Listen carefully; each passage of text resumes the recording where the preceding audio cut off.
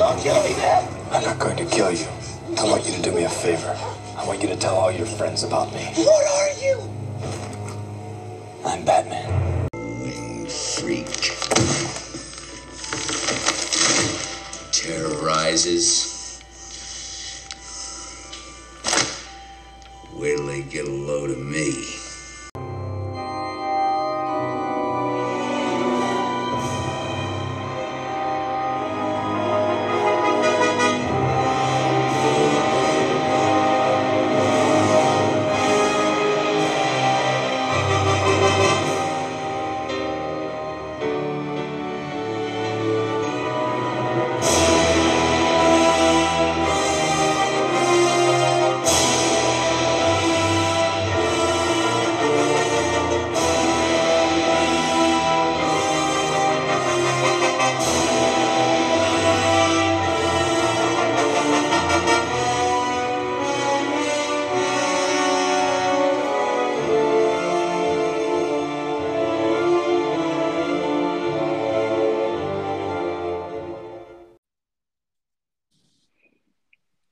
I'm Batman. Yes. Okay, you're on. Okay, cool. We got it. Yes. I'm Batman.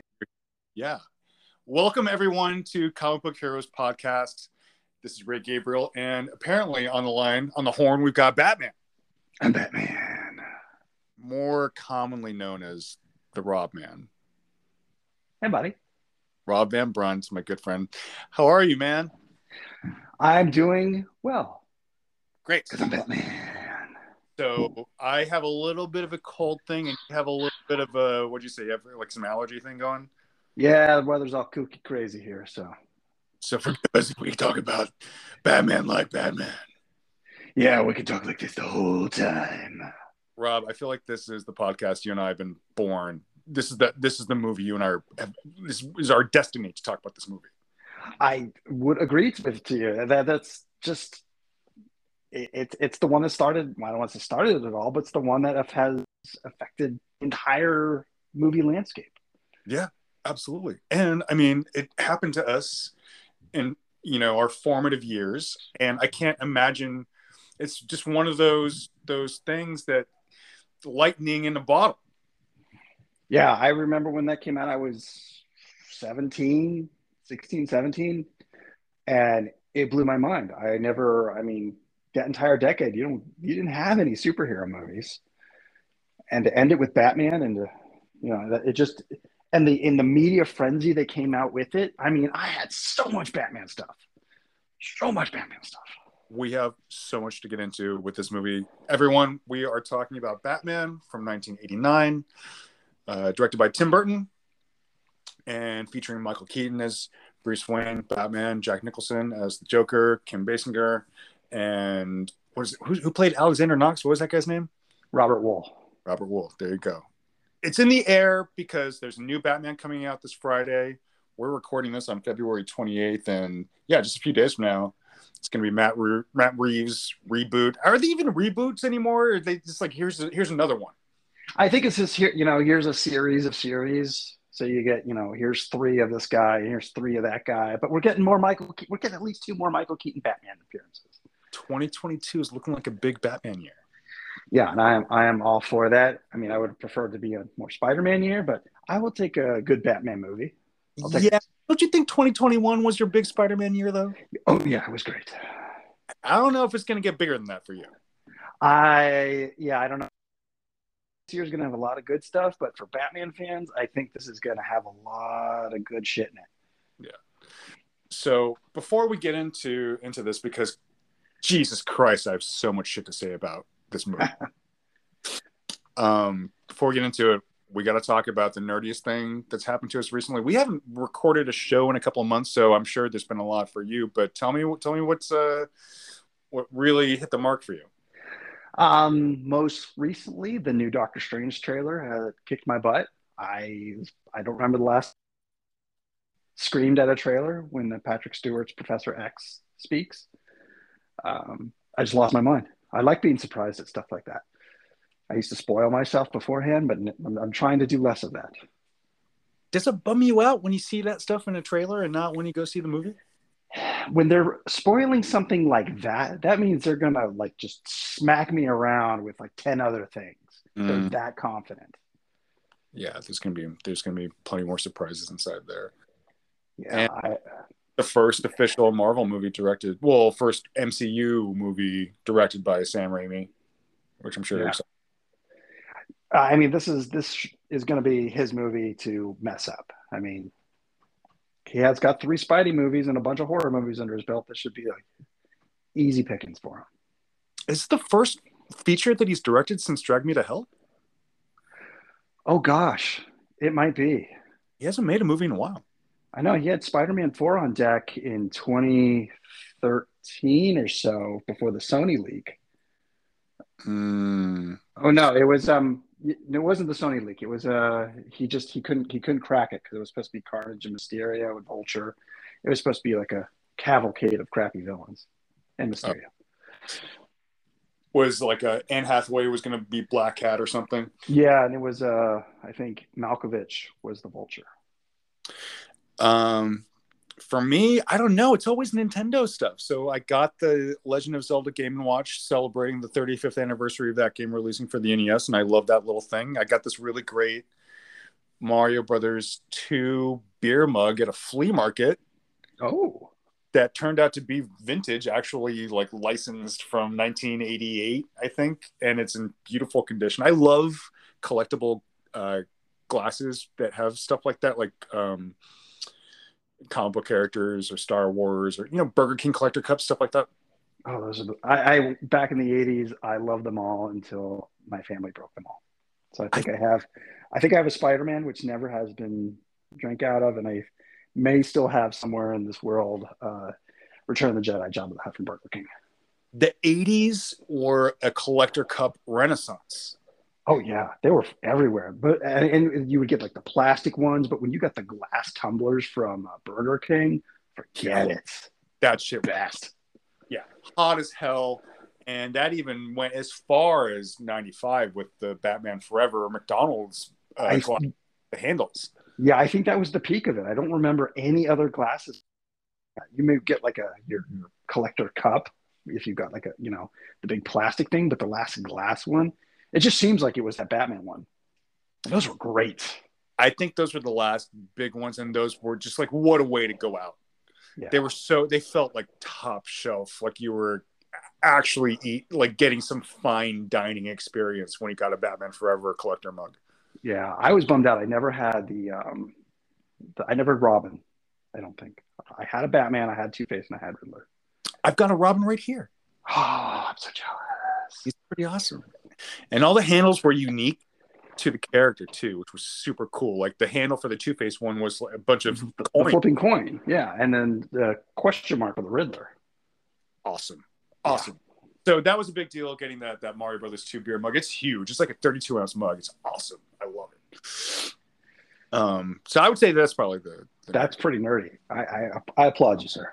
Thank you. It's something where it's like, I don't even know what I'm going to do with it, but it's going to be put in a place of honor. But I don't know if I'm going to drink out of it because it's in such good shape, but I just want to look at it. I think on some significant occasion in your future, you might have to need to hoist one. Yeah. Or 32 of champagne into a Super Mario beer mug. You can go, it's me, I'm Mario. Right. No one's awake. Or however Chris Pratt's going to say it. Oh, right. Yeah, because he's going to be Mario. Typically, before we get into the movie, we'll talk about the plot. There's not really a huge plot here. It's Batman versus the Joker. Yeah, and, you really don't need much more because everybody knows who Batman is. Everybody knows who the Joker is. And you just have to remember that most people hadn't seen this sort of Batman before. I mean, it's 3 years after Dark Knight Returns, that is, by Frank Miller. It's a year after Killing Joke, I think. Mm-hmm. And so, most people didn't see stuff like this, even though Batman had been dark for the last 5 to 10. And you're talking about comic books because in the mainstream, they were still kind of riding on Batman 66 reruns. Yeah, and I remember when the reviews came out for this, it was just like, This Joker's killing people. What's happening? Pow zam! This Michael Keaton is Batman. And you those could get away from any article that didn't have Pow or Zam in the headline or in there somewhere. yeah, you could just tell that this is done by a bunch of ignorant snobs. And Unlike us, where we're like huge nerd snobs. And there were two, I think, two huge selling points for this, aside from all the merchandising, which we'll get into. But one was just the Batman logo by itself. Yes, everybody had that shirt. Everybody. You didn't need anything more than that. Everybody, they were stealing the posters from bus stations or bus stops, and they were wearing the T-shirt and they were wearing the baseball. I had a corduroy baseball cap with the Batman logo. There were 5 different Batman posters that you could get at the theater when you walked out. You could buy posters for like $5 each, and I did. I had them all. So it's riding on the Bat logo and just the fact that they got fucking Jack Nicholson as the Joker. Yeah, well, Jack Nicholson's kind of a genius on that one because he took a low payday to get part of merchandising. So he ended up with like $75 million. It's still paying him to this day. And he's top billed. Oh, yeah. It's crazy. You know what else? When you would walk out of the theater, do you remember getting the pamphlet that had all the merchandise inside of it? Never got that. There was a pamphlet. If I did, I don't remember. Yeah, you'd open it up and there'd be this like little guide to action figures and jackets and apparel and all this stuff, which, I mean, I was lucky to go see the movie in the theater at all because I was dirt poor. So seeing that, child. I'll get into that story later, but having a pamphlet and just seeing like oh god, there's Batman cereal. There was like all that stuff that you take for granted because it's part of everything now, but that was really, I mean, Star Wars sure did that, but it was different with Batman. Yeah, I was working at a drugstore in '89, and we had a bunch of pins, and I had to buy them all because they're high quality, like metal pins, not buttons, but pins. Again, you get a Hot Topic or whatever with the Batman symbol, but they're just people who don't know at the time, this movie was everywhere. And the only thing that really inched it out of the mainstream for a minute was The Simpsons that came out shortly after, or right about the same time. So you had Batman and The Simpsons coming out at the same time. And it was awesome to me. I love The Simpsons. Even The Simpsons kind of dipped their toe into it, having Bartman. Remember, they kind of took. They were like riding on that wave a little bit. Well, that's what The Simpsons does. Yeah, they find something and milks it to death. So, do you remember? Can you tell me what your experience was when you first saw the movie? I had certain expectations. I had a magazine that like talked about the plot and Michael Keaton. I saw the first picture that I ever seen as Michael Keaton as Batman. It's that picture where he's standing in front of the Batmobile. And there wasn't a lot of like pictures available. So it's probably the same picture that like everybody's seen from Batman '89. And he was in black and white and you couldn't really see it very well. And it said that his eyes would be mirrored. So it would have like a white covering and that he would sound like RoboCop. And I'm like, oh, that sounds kind of cool. And then when I got there, I'm like, he doesn't sound like RoboCop at all. And he said, I can see his eyes. His head doesn't turn. What the hell? But I still fell in love with that suit. I mean, again, at the time, I thought that was like, he had like the body armor and everything where it like sculpted the muscles. I couldn't even imagine that at the time. Pretty genius idea for them to go all black. I remember seeing something too, like when you talk about the glass panels in the eyes. I remember hearing that his glove blades were going to be retractable. Oh, I never heard that, but they'd shoot out and come back in. I thought that would sound so cool. But yeah, anything back then that you could get your hands on as far as a photograph was just like gold. Oh yeah. I mean, and for all the Batman movies, because there wasn't there was really no internet where you could go look for pictures, and there was no like paparazzi where you could, get a picture of Jack Nicholson as the Joker. But when I heard that Jack was wearing prosthetics for his face and everything, I'm like, oh, that's going to be weird. I can't even imagine. And then when you see it, it is weird, but it fits to me in the movie that he's kind of freakish. Yeah. Yeah. You know, I've always kind of gone back and forth about that prosthetic with his smile. I feel as though he doesn't need it, but it does add a little something to it. I don't know. I'm still a little I don't know. It looks No, I'm saying, like, I'm a little conflicted about it. I don't know. it looks bad to me when he has the human makeup or the skin tone makeup, but when he's full out Jokered, I think it looks fantastic. He cuts a fine Joker even if he is a little fat. But he's 55-year-old Jack Nicholson, so Yeah. I do remember my grandmother when I saw a trailer on TV or something. I was very excited, and she made that exact comment saying that he was too fat to be the Joker because we're all used to him being tall and skinny, and yeah. the 61 and whatever. But I mean, Jack Nicholson as a Joker is like, oh fuck, it's just it's almost too perfect. Yeah. I mean, it is legit iconic, and that so much of that movie has like filtered its way, at least at the time, into the mainstream so much. I mean, everybody's copied it now. Everybody's like done a lot of similar lines. I mean, and plus like hammered that into our head because it was like mixed in with dialogue and everything. Yeah, Too much. they've all tried to copy. I mean, especially for the first few years after that, tried to copy the ad campaign, the marketing of it, the minimal marketing. Dick Tracy tried to do it the next year. Yeah, that shitty Captain America movie that came out in the 1990.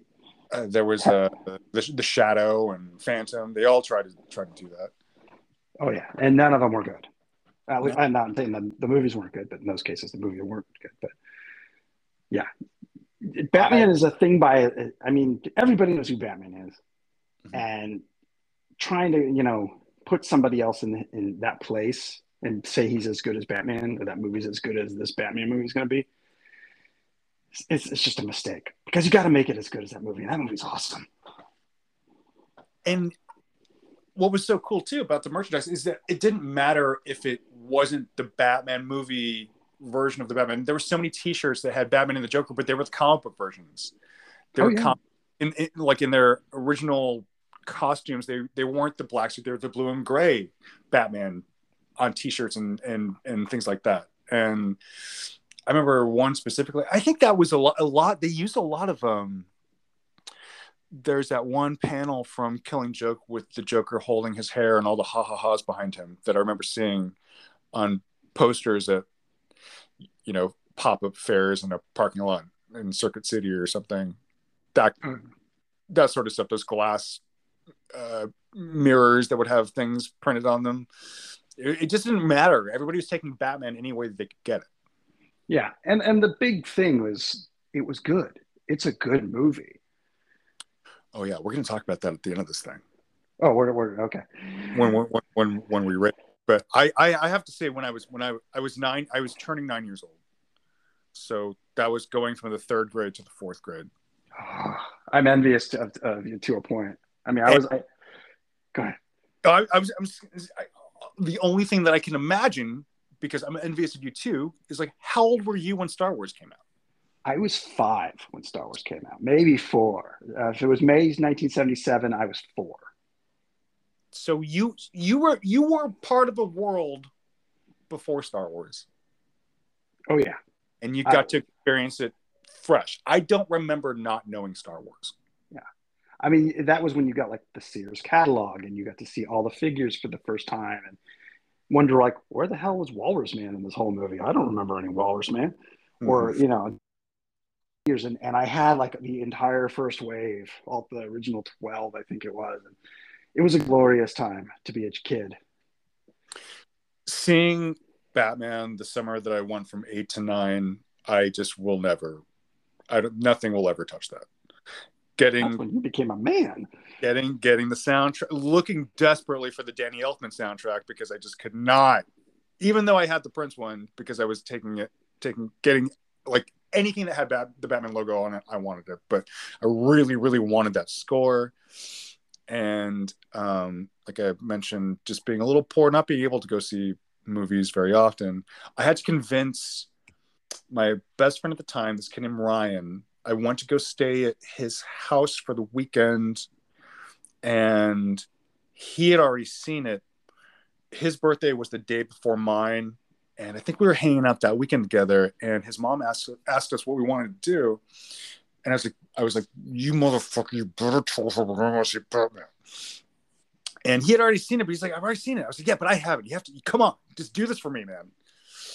And we went to go see it, and I remember the theater, Stockton, California, summer of '89.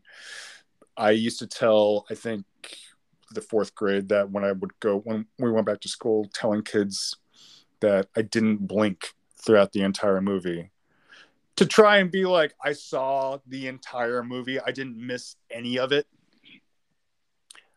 It was everything. I mean, I had comic books before that. I had Superman comic books. I had Batman comic books and everything. But that movie really just poured concrete over my love of Batman. I mean, I think that did it for a lot of people. They had Legends of the Dark Knight with all its different color covers come out at the same time. If you were even slightly a fan of Batman, they hammered it home. And I think deep down, out of every person, every comic book nerd, everyone loves Batman in their own way. I can't imagine that there's a fan out there who doesn't like Batman. It's just one of those things. Everyone loves Batman because he's great. Because he's Batman. He's Batman.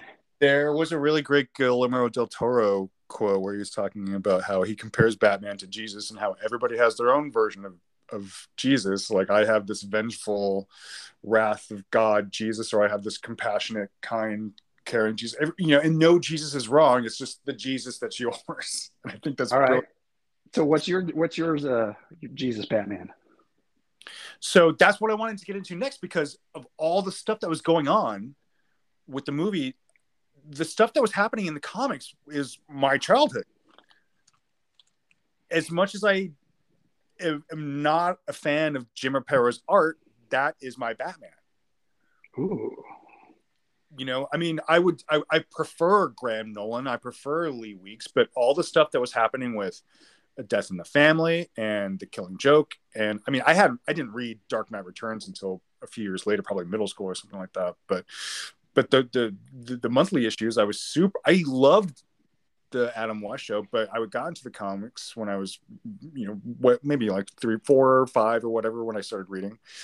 And just there was a lot of really hot shit happening in the comics that just coincided with the movie coming out. When was the death of Jason Todd? That was right before? That was like right around the same time, because they wanted Batman to be solo in the comics like he was in the movie, to represent how he originally began as a solo vigilante. Right. And I mean, I was reading all that stuff. Those Mike Mignola covers are iconic to me. And like when they went into year 3 and they had, Lonely Place of Dying. With your favorite Tim Drake. Fuck that guy. With the George Perez covers. All the George Perez covers are so hot. Oh yeah. But that was, I mean, all that stuff. It was like there was so much Batman stuff happening. It was, I mean, I have to mention the Nintendo video game too. Was awesome. Even though it was nothing like a movie, but it was fun. Didn't you get the 8-bit Batman figure that came out by NECA? I do have that. Yeah, where he's all purple. Like they made him purple in the game so that he would stand out against the black backdrop. So there's this company called NECA that makes toys, and they put out a purple version. They put out a purple version of Jason Voorhees from the Friday the 13th game, and they packaged them so they look like they're in the NES boxes and stuff. But it's pretty cool. I like it. I got the regular one because I'm a nerd. That was a big thing too. I feel, so, I mean, I was going to say this because I think that this is something that we haven't done with previous podcast shows that I want to introduce as another topic. Is we should talk about the toys that come out that coincide with the movies. We haven't done that. Yeah, I don't know. I'm happy to talk about toys all day, every day. But I was in high school where it was not cool to collect toys. So I was in that brief moment where I was working, I was still buying comics, but I really didn't, I didn't buy toys. Plus, those Toy Biz Batman figures, terrible. They were ugly. I agree. Yeah, those sculpts were absolutely awful, and there were only three of them. There was only Bob and Joker and Batman, and maybe I think there was a Batmobile and some Batcave playset. I'm sure a Batmobile. And then later on, they came out with some redips, redecos of the some of the superpowers. Because when Flash came out in 1990, the TV show, they had a Flash figure that was kind of recolored and kind of redone using a lot of the Toy Biz Batman parts, and it was also ugly because I was like, when that 1990 John Wesley Ship Flash show came out, I was all in, man, and terrible. The Toy Biz the first few years, terrible. That Flash show with the Danny Elfman theme that was also trying to capture the vibe. Yeah, but that show's awesome. We can talk about that another time, but that show is awesome. His suit's pretty sweet. Yeah, it was. There is so much good in that show that outweighs the bad. And then the fact that they roll him into and Alexander Knox into the CW TV shows was pretty fantastic. All right. Yeah, those Toy Biz figures, they weren't very good, but I do remember. I mean, I don't think I had any of them, but I'm glad that you brought up the superpowers because I will swear by those superpowers figures until the day that I die. That's such a great line. Absolutely, they're all designed by Jack Kirby, and they are. I have a bunch of them still. I love them. I've sold a couple, and I regret that. I sold my Clark Kent, and it breaks my fucking heart. You sold the Clark Kent that you had to mail away for? Yeah. You motherfucker. Yeah. I think it was a particularly dark time in my youth. Oh. I have a lot of stuff like that where I sold it. Now I hate myself for it, but I did keep pretty much everybody else. I still have Joker. I never had a Penguin. I didn't have a lot of Batman characters, but I had a lot of like the Justice League characters. My two that I have, I have a Superman in my car. That Superman is like the first thing that I grab when I either start a new job and have a new desk or whatever. It's always like I've got to have that Superman, that superpowers figure there. But it's always for me the two that stand out because they're my two favorite characters are Superman and Robin. Yeah, I take my Mega Spidey with me on all that stuff. So. See, I think your Mega Spidey is my superpowers Superman. I don't know. Mega Spidey kicked that Superman's ass. He's 50, I think he turns 51 this year. The Mega figure? Yeah, he's older than me. So yeah, Batman 1989. Tim Burton comes in. He's got he's coming off of Beetlejuice and Pee-wee's Big Adventure, and Michael Keaton famously they thought that he was gonna approach it as a comedy, and I mean people kind of lean on this, and I also felt this way when Heath Ledger was cast as Joker. I was like, oh come on, but then they always go back to this stuff whenever somebody else is cast, like Ben Affleck or Robert Pattinson. It's like, oh yeah, well nobody likes Michael Keaton either. Nobody likes Heath Ledger, and like look, and it's like you can go back, sure you could say that, and it worked out, but Michael Keaton only works in Tim Burton's version of Batman. We have two more movies to find out because he's in Flash and he's in Batgirl. So we may. No, I'm not worried about Michael Keaton. That dude delivers all the time. But I do worry about like Ezra Miller Flash and Batgirl. Who knows what's going to happen with that? She looks great, but we still haven't seen really how he looks. Yeah. She looks very cool. I like her costume a lot. Yeah, I mean that's comic book costume. Yeah. So overall, when you saw it, I mean, this is back when the comic book movies weren't essentially serialized like they are now. They weren't all leading into the next one huge overall plot. Like you got this movie and then that's it, and then you kind of cross your fingers and toes hoping for another one. Yeah. There was nothing leading it into a second movie other than the fact that it was, Batman has a ton of villains. What's your favorite scene in the movie? One I probably watched the most is from when Joker enters the museum to when Batman goes, "You weigh a little bit more than 108." Nice. That whole thing, when I had it was the first movie that actually came out on VHS that was priced to buy.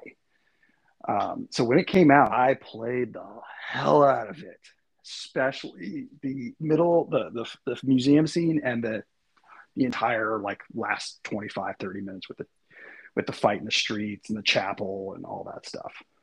Mm-hmm. Yeah, I gotta say, I mean, if I could count the entire last half hour from when the suit is, that what is it? Some sort of vault opens up. Oh yeah. From right there to the end, that's all hotness for me. Yeah, and when that movie, I noticed it when I was rewatching it. When that movie, when Vicky and Batman are hanging off the top of the cathedral, and it's like almost done. That's like 2 minutes to the end. There's like nothing. It's just like, okay, he's done. Yeah, it just wraps up. That's what I was saying about how when they put these out, it was really just put out how this is the movie. There's no plans for a series. We're not gonna save the Joker's just gonna die, and we're not even gonna think about the next one. Like this is it. Yeah, I mean, obviously, I think it was probably greenlit like the day it came out because it made so much money. But yeah, there's nothing in there that suggests that there's going to be a series of them. There's no the equivalent of an Infinity Stone. There's no suit until Batman Forever. There's no anything. It's just one Batman and he's kicking the shit out of some weird looking criminals. Yeah, I think I have to say aside from the shot of the Batwing going up against the moon, that is hot. Because fuck it, why not just do it, right? Just do it. Yeah. But that's not really a scene. That's just like an image. That's just hot. There is so much in this movie that just looks so fucking good. A couple scenes that look really bad, but so much looks good. Yeah. But go ahead. Tell me what your favorite scene. Tell me. It's got to be when he's fighting everybody at the top of the cathedral, when he's up there, and he's fighting all of Joker's thugs, and Joker's dancing around with Vicky Vale with that kind of waltz music. It's just so fucking awesome. There are some parts of that scene that bug me. Just if you start to pull the strings, and I did that when I was watching it yesterday or the day last weekend. Like, Joker didn't necessarily know he was going to the top. Did he already have guys up at the top? Yeah, you know what, man? There's so many things in this movie. If you start to do that, though, it completely falls apart. There's so much stuff that doesn't add up. There's a lot of shit. And Batman's having like a tough time getting to the top, and then when he's up at the top, he's pretty fresh. I just from when he opens the doors to the cathedral, that's my favorite music my favorite music cue in the whole. Really? And when he's walking up, the lighting, his costume, everything looks visually incredible. My favorite cue and part is when he crashes through the skylight of the museum. Oh yeah. And then it has a dun, dun, dun, and then he drops down, gets Vicky, and then it like blasts the Batman theme. And that is a fucking awesome soundtrack.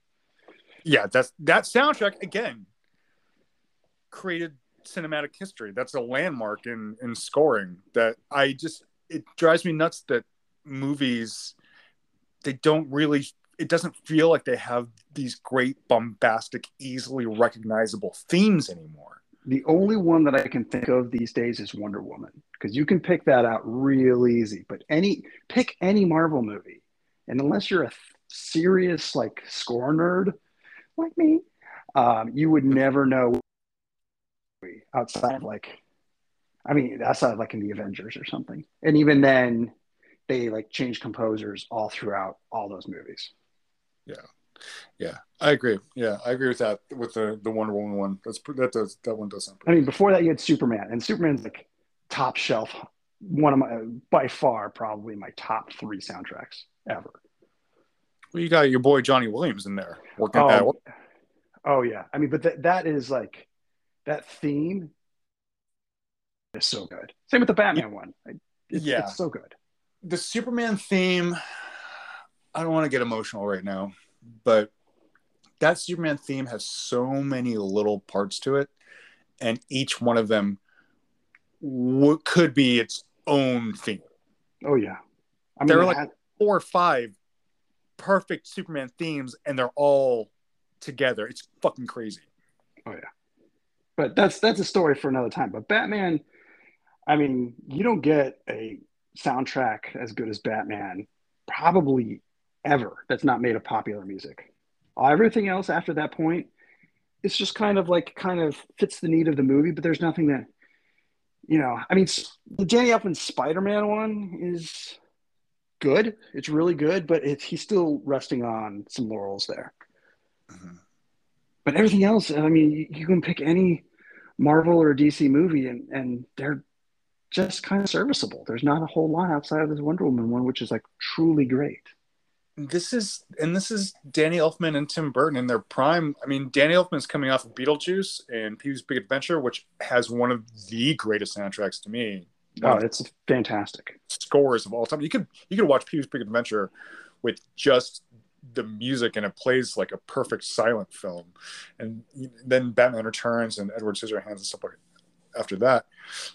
It was just like this the marriage between his visuals and Elfman's music was really, really something special back then. Yeah, I mean, Elfman is kind of sold out, as has kind of as Burton a little bit too. But back in the '80s, that was like the duo to beat, outside of like a Spielberg Williams type of thing or Lucas Williams. Yeah, it was one of those. I think when I was, really starting to pay attention to names like that, who the director is and whatever, and then looking at things and kind of like when you discover a band, so I want to hear their other album, I want to see their other movie, and putting 2 and 2 together. Wow, I like that movie that this person did. I like that movie too. Well, and then you start to get excited about the next movie, and then you become a fan. Yeah, if you're really, really a Danny Elfman fan, he did 2 compilation albums, and he's like done so many things that aren't Batman and Beetlejuice and Burton movies, and it's just like, oh wow, he did the theme to that. Oh, he did. I mean, he is late '80s, early '90s. Elfman is just awesome. He's just fantastic. Yeah, there's a great compilation called, I think, Music for a Darkened. Yeah, there's 2 of them, and the second one was like super hard to find. It has like The Flash on it, and it has Batman Returns and Summersby and To Die For and all these other movies that you're like, I didn't know he was part of that movie. And it's 2 discs, and it's like all these different like themes that he did. And also Oingo Boingo, which has plenty of great songs that I love to death. His rock pop band. They did Weird Science, and they did No One Lives Forever, and really some really great pop songs in the '80s too. Dead Man's Party from Back to School. Dead Man's Party. There you go. And Elfman did the score to Back to School. Yeah, and also Midnight Run. Fun fact. Oh, Midnight Run is a fantastic soundtrack. It's so not a Danny Elfman sounding score. It's such a weird one. So, a lot of those before the non-Tim Burton ones back in the '80s, Back to School and Midnight Run and a couple of others, they are so good. But when he was at Burton, he hit that sweet spot of like gothicness, darkness, and playfulness. It's just awesome. Yeah, playfulness, but also very operatic and yeah.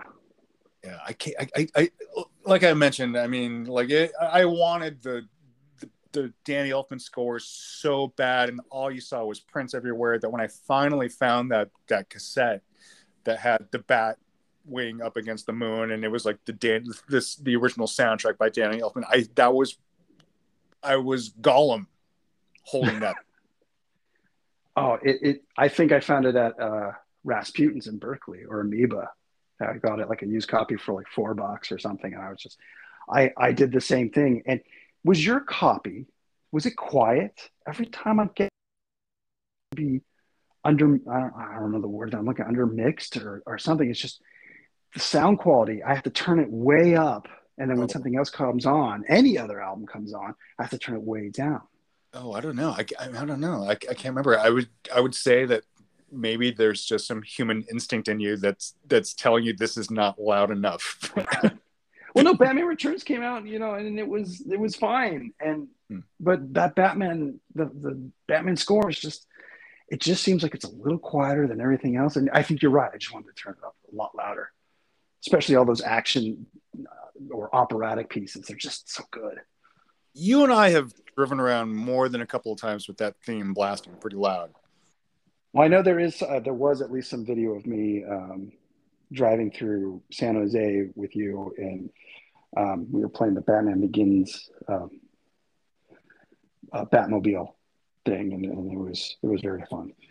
I think that was like a free comic book day or It something. was a free comic book day. We were like driving around for free comic books, and I was probably going, I'm Batman all throughout. Okay, let's just get this out of the way. Yeah, 40 minutes in, we're going to talk about the movie. Worst scene of the movie. Oh, worst scene in the movie. I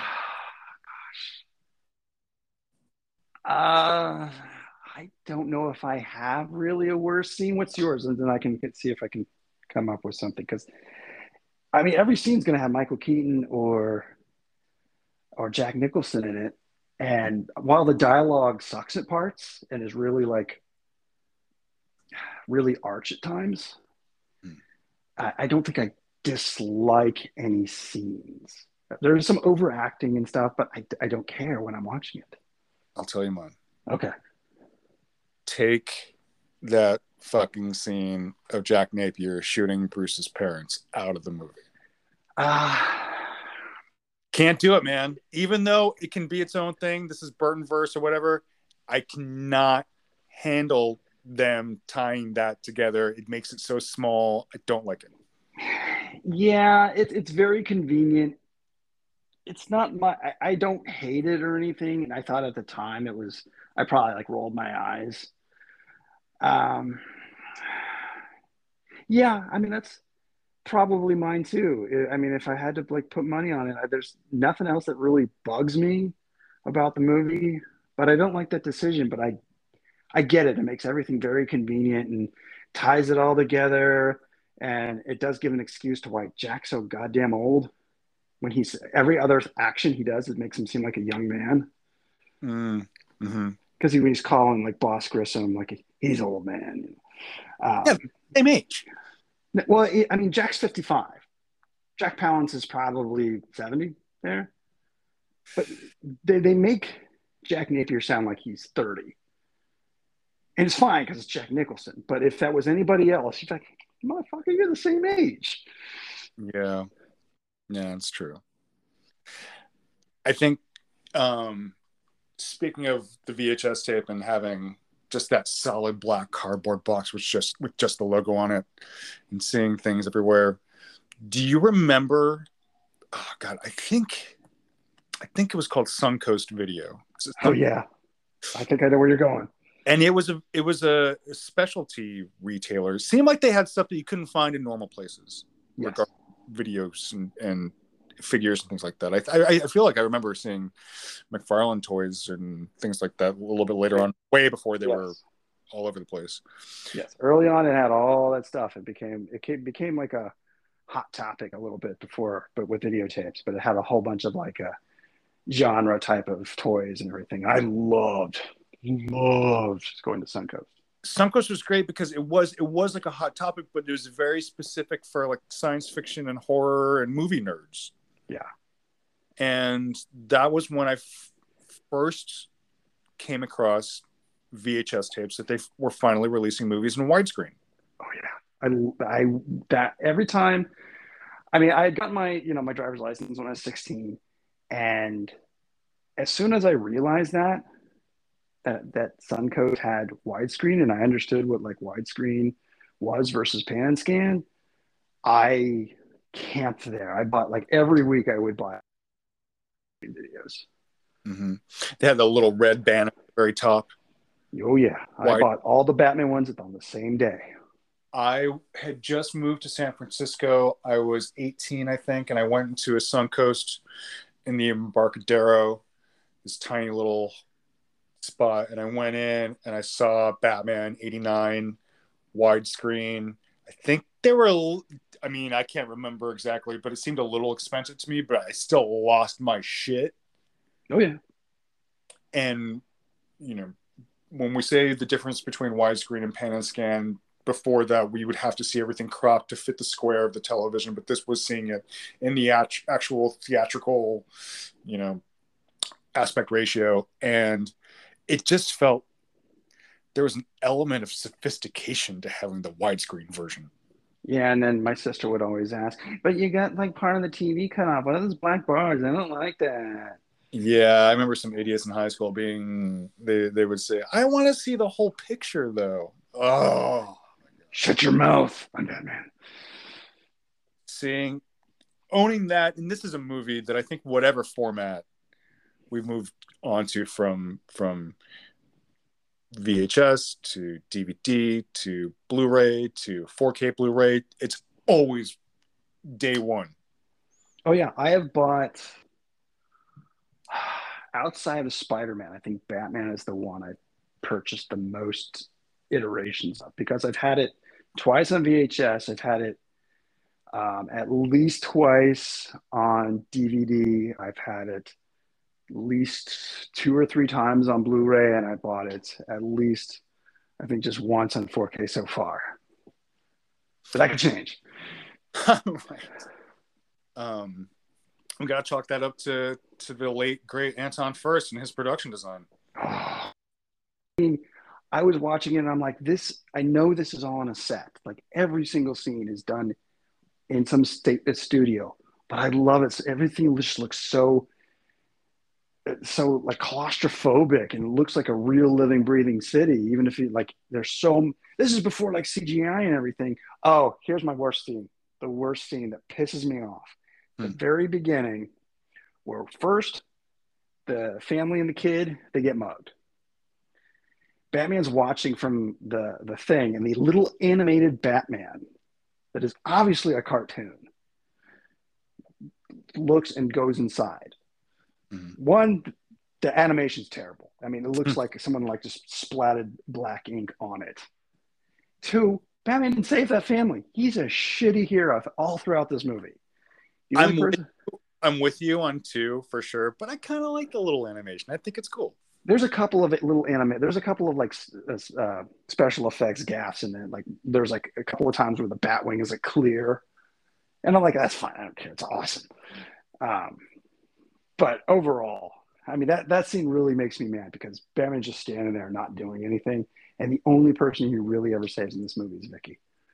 Yeah, I agree with you about he should have hopped down there and saved him for sure. Not to mention he kills like everybody in this movie. Oh yeah, that Batmobile, it's got the machine gun turrets. It's just like it explodes. How many people do you think were in that Axis Chemical building that didn't get to go home to their kids? Yeah, a couple dozen. Same thing with the parade. He's like shooting missiles at it, and he's got the guns shooting at everybody. Everybody but the Joker dies there. I mean, he's blowing the shit out of the entire parade. God knows how many like civilians got hurt. There are some scenes, speaking of things that look completely a little off, like when the Batwing crashes, that is so clearly a miniature and a little, tiny little cars in the set, and when the Joker falls and he's animated. But to me, it has this, it lends this handmade quality to it that I find extremely charming. It's like Star Wars. It gives it. It's not CGI where you can tell it's CGI like you can with like most things these days. It gives it a weight, even if it's a miniature. And the matte paintings are gorgeous in this. I mean, there's so many things. A lot of the balloons that I think were CGI, or such as they were, or whatever, matte paintings or whatever. They look kind of bad in parts. A lot of the balloon effects. Just look at that opening shot of Gotham City where it says Gotham City. Oh, that's fantastic. Good God. Yeah. They're like the entire Gotham City, every time they're in the streets, it looks fantastic. Same with Batman Returns. Anytime they're in the streets, that movie looks great, even though it's like on like one square block, because you always see the Monarch Theater. You know, every time you like turn your shoulder or you see like the same restaurant over and over again, you see the same thing, but you don't care. Yeah, you're right. You're right. Yeah, and it is kind of cool how they did those set extensions where clearly they were on some British set, where like Pinewood or something like that, where all the Bond movies were made. But they would have like their sets, and then they would add the matte paintings to make them like reach into the sky, make them like higher, and like that stuff is really seamless. But the design of it, if you look at the Anton Furst drawings and sketches, it's just such a perfect blend of this nightmare version of New York with this extremely sort of ancient Gothic style. To me, I just know there's something to be said for Schumacher's Gotham City, but nothing's to me is ever. That was part of the reason I was so disappointed in Batman Returns, because it was such a drastic visual change from Anton Furst stuff. But the Anton Furst stuff is just maybe my favorite version of Gotham City. Well, I don't know if you remember this, but in the comics or in the movies, right after they abandoned, they said when Furst wasn't going to do the designs for it, they added all the designs for Furst to Gotham City, where they had that thing where like the city like had some sort of like thing, and then like all these like. The only thing that remained were the Anton Furst looking buildings. So you got his Gotham City going forward for like the next 5 years. It was really cool. I remember seeing in the comics there were some covers that had like photorealistic cityscapes. Yeah, in the background for a while. Yeah, they had like the that Wayne Tower that's like really tall, looks kind of like the Space Needle in Seattle, and they had a lot of those buildings in Gotham for quite some time. Yeah. That just, and again, I know a lot of this is nostalgia, and it makes such a huge impression, especially like I said, being that age and having it be such an event where you couldn't take a shit without seeing the bat symbol, and it's just that time period in the comic books and that movie and that style and that sound and that look that just is completely. That's it for me. And all those little, for me, a lot of it's the little clips of dialogue that just, you know, that script is peppered with so many things, from I'm Batman to, you know, think about the future, ever dance with the devil in the pale moonlight. I remember that time. And, you know, where do they get a load of me? And oh God, how cool does he look in that moment? Yeah, I had a poster of that. It was one of the many posters I had at the time of Batman. It was just Jack's face from that scene, and it had the line where they get a load of me, and it was just all black, white print, and his face from just that look where he, right before he starts going whoop, whoop. Yeah, never rub another nerd's rhubarb. Yeah, there you go. That one. Yeah, I mean, there's so much, and the whole, you know, you want to get nuts? Let's get nuts. Oh, and that one that you just sent me the other day, which you had just looked up for the first time, which I never even thought about looking at. Bruce Wayne, Nespa, most of the time. Nespa translates to what? Bruce Wayne, isn't it? Most of the time. Yeah. I mean, that's I never understood. I was this many days old when I finally understood that line. There are a lot of great lines. I love, maybe because, oh God, back then, I mean, I still, when I'm really into a movie now, I'm really absorbed by it. But back then, being at that age and being so impressionable, just you're really zeroed in, and the entire world goes away, and you're just completely focused on things. So they hit a lot harder, I think, and they just become unforgettable. Just, I mean, when he says you can't make an omelet without breaking some eggs, and then smashes Alicia's mask with his fist, that's like a terrifying moment. Oh yeah, he has a lot of terrifying moments. I mean, just when he kills Bob, that was like, whoa, oh shit, he just killed his own dude. Yeah, he's like, I'm gonna need a tool alone. Oh yeah, I mean, Jack makes him hilarious, but he also makes him very terrifying, and then splits it up with, you know, just manic, crazy fun. I mean, when he like electrocutes the one mob boss, and he has a whole conversation with him. He's off his nut. He got, I believe, he got nominated for an Oscar for Batman. Nicholson? Yeah. Huh. I think he did. I could be very wrong, but Nick. I don't think so. Okay. I mean, maybe it was like, my he's like the one person. Well, he and Jared Leto are the only two Jokers that don't bring Jared Leto into this. No, we're not gonna do it. But there were like so many cool cuts and things that Tim Burton used to do back then. His directing style, like when he kills that mobster with the electric hand buzzer, and he blows on it for a second. There's this quick cut of him blowing on it. That's such a cool little character moment. I mean, Nicholson has so many cool moments in it. I mean, he owns that movie. As good as is Jack in it, you just can't. He's a force of nature in it. Yeah, I mean, he's Jack Nicholson going up against this first new dark modern take on Batman in an all black costume, and we're all just dying for Batman, but he is standing toe to toe with it and like beating it. Yeah, he set the standard for all subsequent Jokers except for Jared Leto. But I mean, without him, you wouldn't have Heath Ledger, you wouldn't have Joaquin Phoenix. I mean, and those two actually did win Oscars off of it. It's one of the few characters, or one of the few times that people won Oscars for playing the same character. I think it's just what Joker and Vito Corleone. I think that's it. Yeah, it's crazy. That was a crazy summer, and I mean, I think I had. Oh God, there were some like this. Rob, if you ever really. I know you're very nice to me and you get me things all the time. I have my full scale replica Batarang over here, by the way. I have it. Mine's, I had a pack. So I had a pack. Okay. Have you opened it? Is it cool? You haven't opened it? No, I haven't opened it. I had to pack it immediately. Rob bought me an actual life size full scale replica of the Batarang from the 1989 Batman movie, and yes, it does fold and you can flip it open and it's pretty sweet. And it has a little display stand too, which is nice.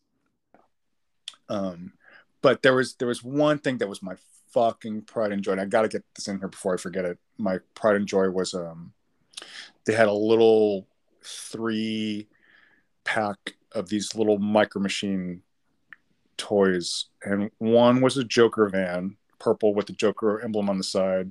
One was a tiny little Batmobile, and one was a tiny little Batwing, and they all came together. Do you remember this?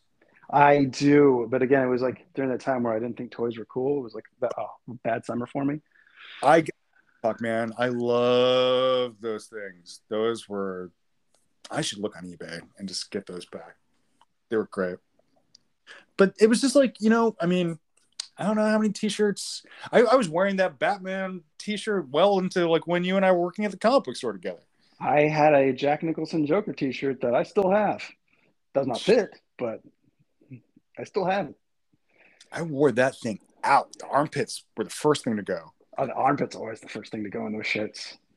Yeah. But I think I remember, and I have owned many a Batman t-shirt, and I don't think I ever had one of those, the movie t-shirt. I had that Jack Nicholson one because I was like super Joker-centric at the time. It was just the straight black t-shirt with the straight yellow logo, and that was it. That's the one everybody had, too. That's what everybody had, yeah. I still have one Batman t-shirt, but it's the... I was thinking about wearing it when we go see the Batman together. Yeah. It's the logo that they used for the 60s TV show with his actual head. Right. With Batman across the body of the bat. Which I love that logo. I love that design. Yeah. So coming off Batman 89, and before we know that there's going to be a sequel, before we know who the villains were going to be, did you have in your mind like who you wanted to see next? For a bad guy, or for a villain? I wanted to see I think the Riddler. I think he's been, or Two-Face. They've been my favorite bad guys. I really don't care about. I mean, in '89, there was really only one person who could play the Penguin, and they got him, but they made him fairly unrecognizable and not the Penguin that I really wanted to see, because that was like Burton's glory days, I guess, or his power in Hollywood at the time. I didn't really have any interest in Catwoman. I really wanted to see a Riddler. I didn't really care what villain they got next. I mean, I remember being like, well, of course they're going to do Two-Face because they got Harvey Dent in this movie. Yeah. But I really, really wanted to see Robin. That was the thing that I wanted to see more than anything, was this Batman. I wanted to see like this style done or applied to Robin, and I want to see Robin in this world. So, I mean, it was Michael J. Fox for a hot second, Marlon Wayans for even another hot. I think he was involved for like a minute. And there's actually, I think in the novel, because when they made novels of movies, they always had they pull from the screenplay, and there's this whole segment of Batman on a horse, or Bruce Wayne masked up on a horse chasing the Joker, and they had introduced Dick. And yeah, there was a Robin sequence, the very brief one. It was during some chase between Bruce and Joker, that the Joker was going to be sort of responsible for Jason Todd's parent, or not Jason Todd, sorry, Dick Grayson's parents dying too. Yeah. And then they cut that out. Thank God. Yeah, that would have been, I mean, it's just, logistically, I don't really see, Michael Keaton on a horse like that, chasing through this Gotham City. It just seems terrible. Yeah, absolutely. The movie does feel a little, I can't remember who said it. There was somebody who said, they were talking about how much money the movie made, and it made a ton of money. Remember, that summer was huge for movies. I don't remember a single other movie that came out. It wasn't. So you had Indiana Jones and the Last Crusade. Oh yeah. Ghostbusters 2. Ooh. You had Lethal Weapon 2. Ooh. You had Star Trek 5. What does God need? Starship. Why? But Batman totally, of course, made all the money in the world that summer. But then somebody was like, yeah, imagine how much more money it would have made if it was good. Oh, they can kiss my ass. But I do think about that a little bit, because, I mean, I love it, but there are some, you could tear it apart. There's some plot stuff, and there's some questionable edits and some weird things that just don't fit. I mean, I would say if we have to grade it, we are going to grade it, our CBH comic book film grading system. I would knock it for two things. I would knock it for the Joker being the murder of Bruce's parents, because that's just lazy screenwriting. Yeah. And I would knock it for a little bit of some of the dialogue and just the editing in some places. It just, some things don't really, some pieces don't fit. It's so close to being a 10. It's so close, but there's some things that it's hard to articulate, but they just kind of pull it back a little bit. Yeah, there's a lot of plot convenience built into the movie where it's just well, that doesn't really make sense, but that's okay. The ride is so good that you're willing to bypass a lot of its flaws, and it has a fair amount of flaws, but nothing that breaks the movie. Right. And everything about it is so done with love and intention, I guess. Yeah. I mean, I put it on. I put it on last night. I watched the other day. Every single time I go to put it on, I get excited to watch it.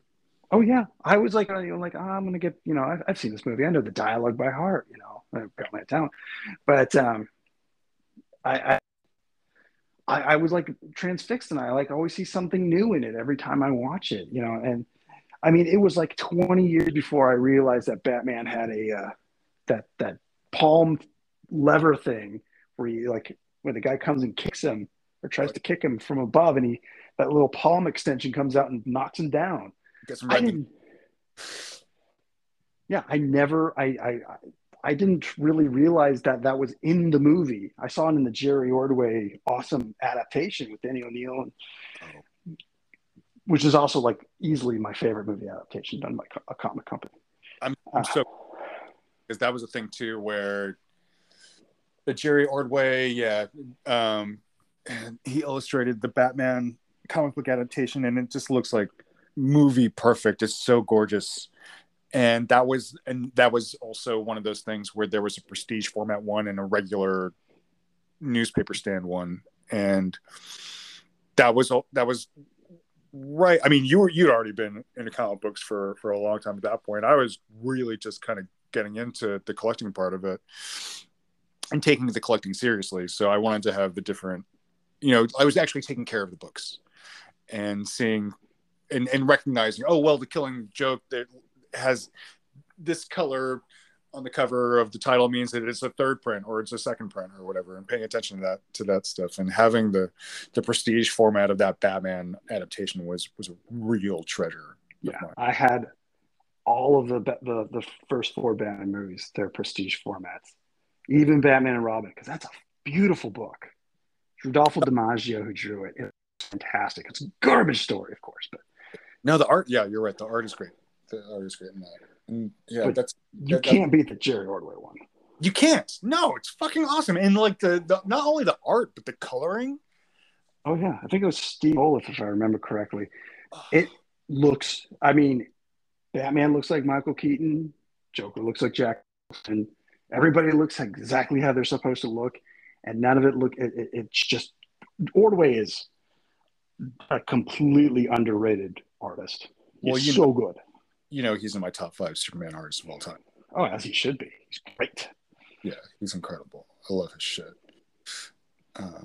Yeah, I'm glad you mentioned that. That's the one. If you like Batman and you've never looked at the comic book adaptation, go check it out, because there are like little tiny pockets here or there that are fun, that are just a little different from the movie, but seeing it also, the things that are the same in comic book format is really fun. Yeah, it is.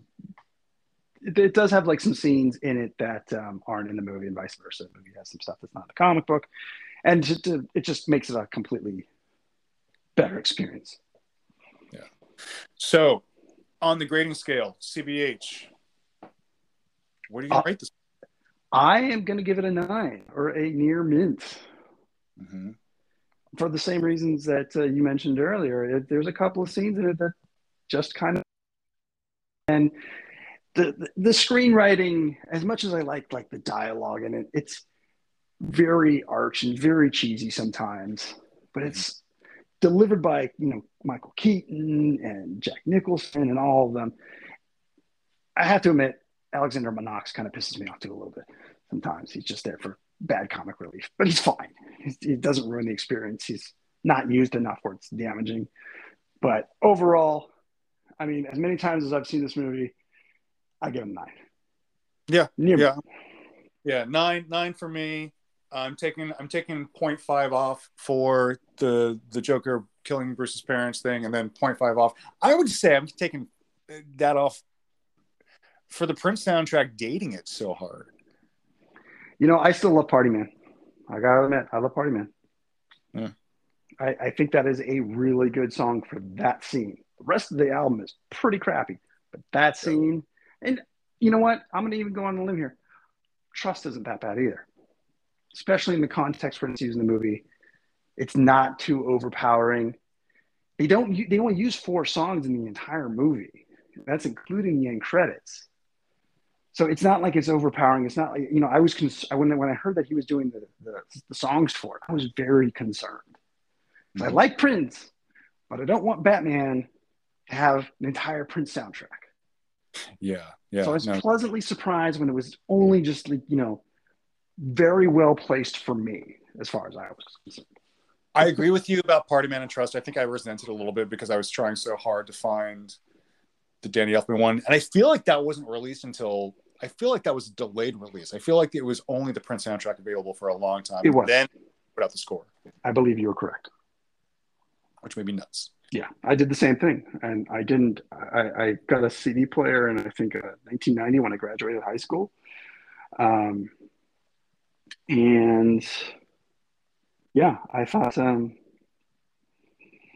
I had the Prince soundtrack, but I really just I listened to it occasionally only to hear the dialogue clips because it wasn't something you couldn't like VHS wasn't always you can always get a TV with a VHS player to go watch your favorite Batman scenes. So you have to go and like listen to Bat Dance and Yeah. oh, we got a live one here.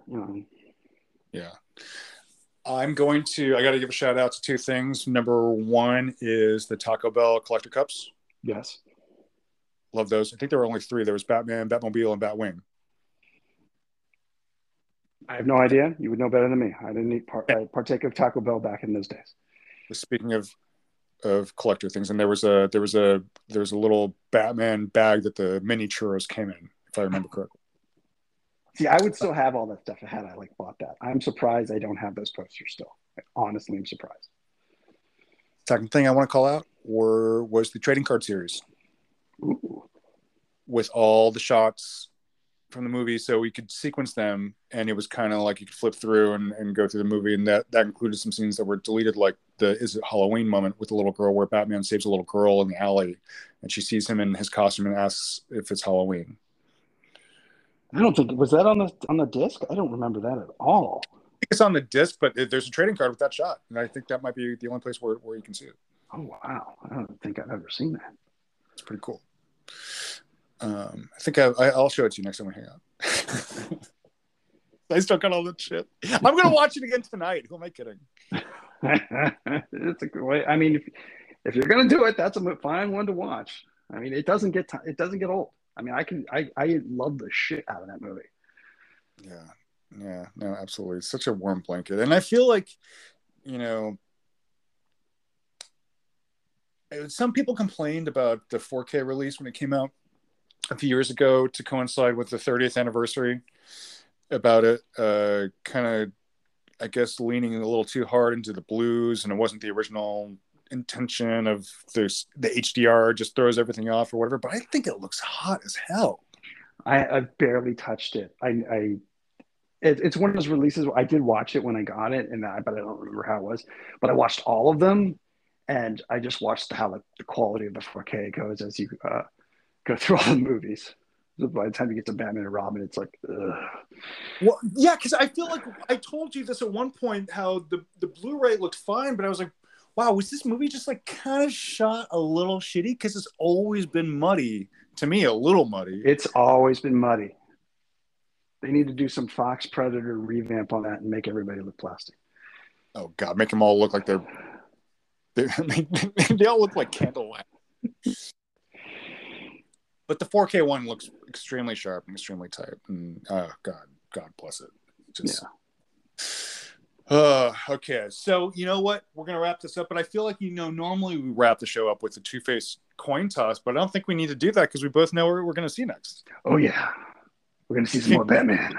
Can you tell the people what we're gonna see, Rob? We're gonna see the Batman. We're gonna go see the Batman. We might have to live do it like we did Spider-Man. I have absolutely no problem with that. I have Friday off just in case. But if we're going to see it, just let me know. We'll talk about it offline. Everyone, thank you so much for listening to us go on about Batman 1989. I know that there's a lot of people out there doing this right now, but I just feel like we had to. It was a matter of time. We're only missing Batman and Robin now from that original quartet. We've talked about the other two, but this is the one that was just... I feel like we barely touched it. I feel like it's the tip of the iceberg. I mean, the next step really is for us to just do a commentary. Oh yeah, I would be totally into that. I think there's a lot of days we should do the commentary for. And speaking of people doing it, I will be actually doing this live tomorrow on May 1st on YouTube channel Sidekicks Talks Comics. It's usually a lot of fun, and this is my first non-Spider-Man one, so I'm a little nervous. Yeah, it's really fun too, because if you watch it, what time does it go on tomorrow? It should be 5 o'clock Pacific time. So if you watch it on YouTube, you can also live chat, and they'll read your comments on the screen sometimes. Yeah, It's a blast. It's a lot of fun doing it. I think my third time, but it's my first Batman one. So I'm going up against some pretty big Batman fans. Oh shit! Well, I'm excited to watch that, and I will definitely be live chatting about it. And everyone, thank you for listening. Also, if you want to hear more of me talking about stuff, I've got Tales from the Dork Side, which is a new podcast that I just got going. You can find that on Spotify, whatever, all the other places. And there's an Instagram account, Tales Space from Space, the Space Dork Side. There's one episode so far. I'm talking about the Nintendo Entertainment System. I'm sure Batman gets a mention in there at some point, but check it out if you get a chance. And man, until next time, It should be pretty soon.